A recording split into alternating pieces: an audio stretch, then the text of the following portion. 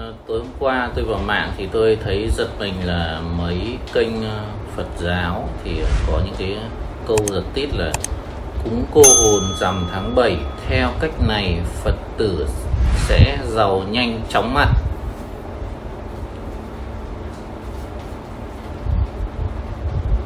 Xong lại còn cúng rằm tháng 7 ngày nào giờ nào chuẩn xác nhất giúp gia đình an nhiên tài lộc kéo về ầm ầm. Các bạn thấy các sư thầy giật tít kinh không?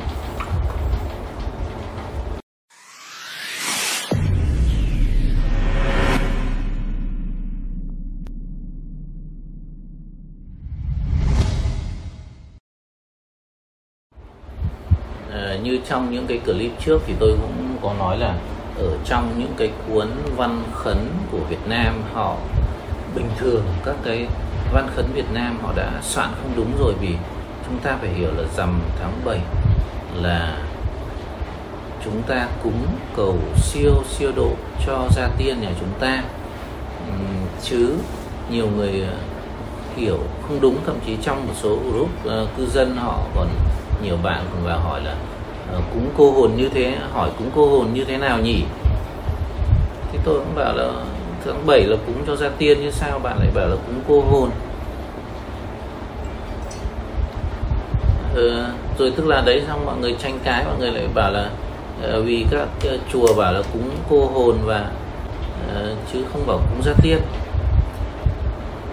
Hoặc là như tôi nói là cái văn khấn ở trong dân gian, tôi có đọc ở cái clip trước, tôi có đọc hai cái cuốn văn khấn, thì trong cuốn văn khấn thì đọc khấn lại hết người này đến người kia, ông này đến ông kia, xong cuối cùng chốt lại một cái câu là gì ạ? Cả một cái trang dài dằng dặc chốt lại một câu là mong con được mạnh khỏe, bình an rồi tài lộc. Tức là chúng ta cầu bình an, cầu sức khỏe, cầu tài lộc quanh năm rồi, bây giờ đến cái ngày mà để làm siêu độ cho gia tiên nhà mình, cho gia tiên nhà mình dễ siêu thoát, thì cũng xin nốt tài lộc, xin nốt sức khỏe. Thế cuối cùng là cái câu mà để xin cho gia tiên được siêu độ siêu thoát đâu? Tại sao không có cái câu đấy? Cái câu chính nhất tại sao chúng ta không có? Thì ở đây tôi cũng không ngờ là ngay cả các cái chùa mà còn giật tít như này thì tôi cũng thấy chán hẳn. Cũng rằm tháng 7 mà lại còn cần gì ngày nào giờ nào là chuẩn xác, đúng không? Ngày hôm nào chỉ được. Xong lại còn giúp gia đình an nhiên tài lộc kéo về ầm ầm, thì tôi chịu hẳn các sư thầy. Theo cách này Phật tử giàu chóng mặt. Tức là chúng ta cúng tháng 7 mà các sư thầy bảo các bạn là giàu chóng mặt. Tại sao sư không cúng sư cúng quanh năm, sư giàu chóng mặt đi? Nhưng mà đúng là sư thầy này thì giàu chóng mặt thật rồi, tại vì rất nhiều Phật tử đến cúng tiền. Nhưng mà dạy người dân đi cúng gia tiên mà giàu chóng mặt thế thì tôi nói nghiêm túc là rất phản cảm. Không hiểu là bên giáo hội của Việt Nam và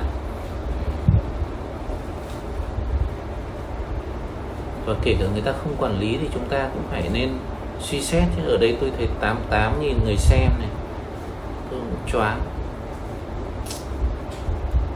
Có lẽ là tôi là người cổ hủ hay là tôi là người lạc hậu khi là mình làm theo khoa học quá, đúng không? Làm khoa học chả có ý nghĩa gì cả. Mọi người cứ thích phải giàu chóng mặt thế này cơ, tức là cầu siêu nhưng mà phải giàu chóng mặt, rồi lại còn, đúng không? Cầu siêu mà giàu chóng mặt, xong cúng rằm thì giờ nào để tài lộc về ầm ầm. Cái này thì có thể sư thầy thì đổ lỗi cho là cái lỗi của thằng editor, của thằng sửa clip, nhưng mà không được phép của sư thầy, ai dám, thằng nào dám làm cái này, đúng không? Ai làm chả phải xin phép. Bây giờ làm sao nó tự ý nó bịa lung tung được? Chắc chắn là phải có chỉ đạo, phải xin phép rồi.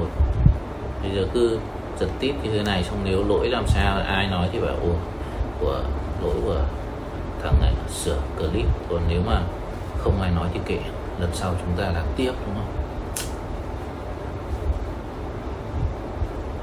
Không biết là tôi nên là làm clip hướng dẫn các bạn có cái óc sáng suốt hơn, hay là tôi cũng gọi là đi theo các thầy dân gian hay các thầy chùa như thế này, tức là hướng dẫn các bạn cúng rằm tháng 7 ngày nào giờ nào chuẩn xác nhất, tài lộc kéo về ầm ầm.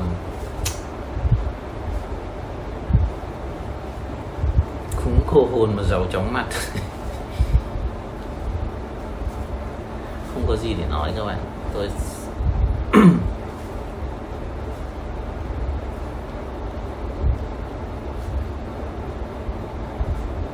cúng cô hồn giàu chóng mặt.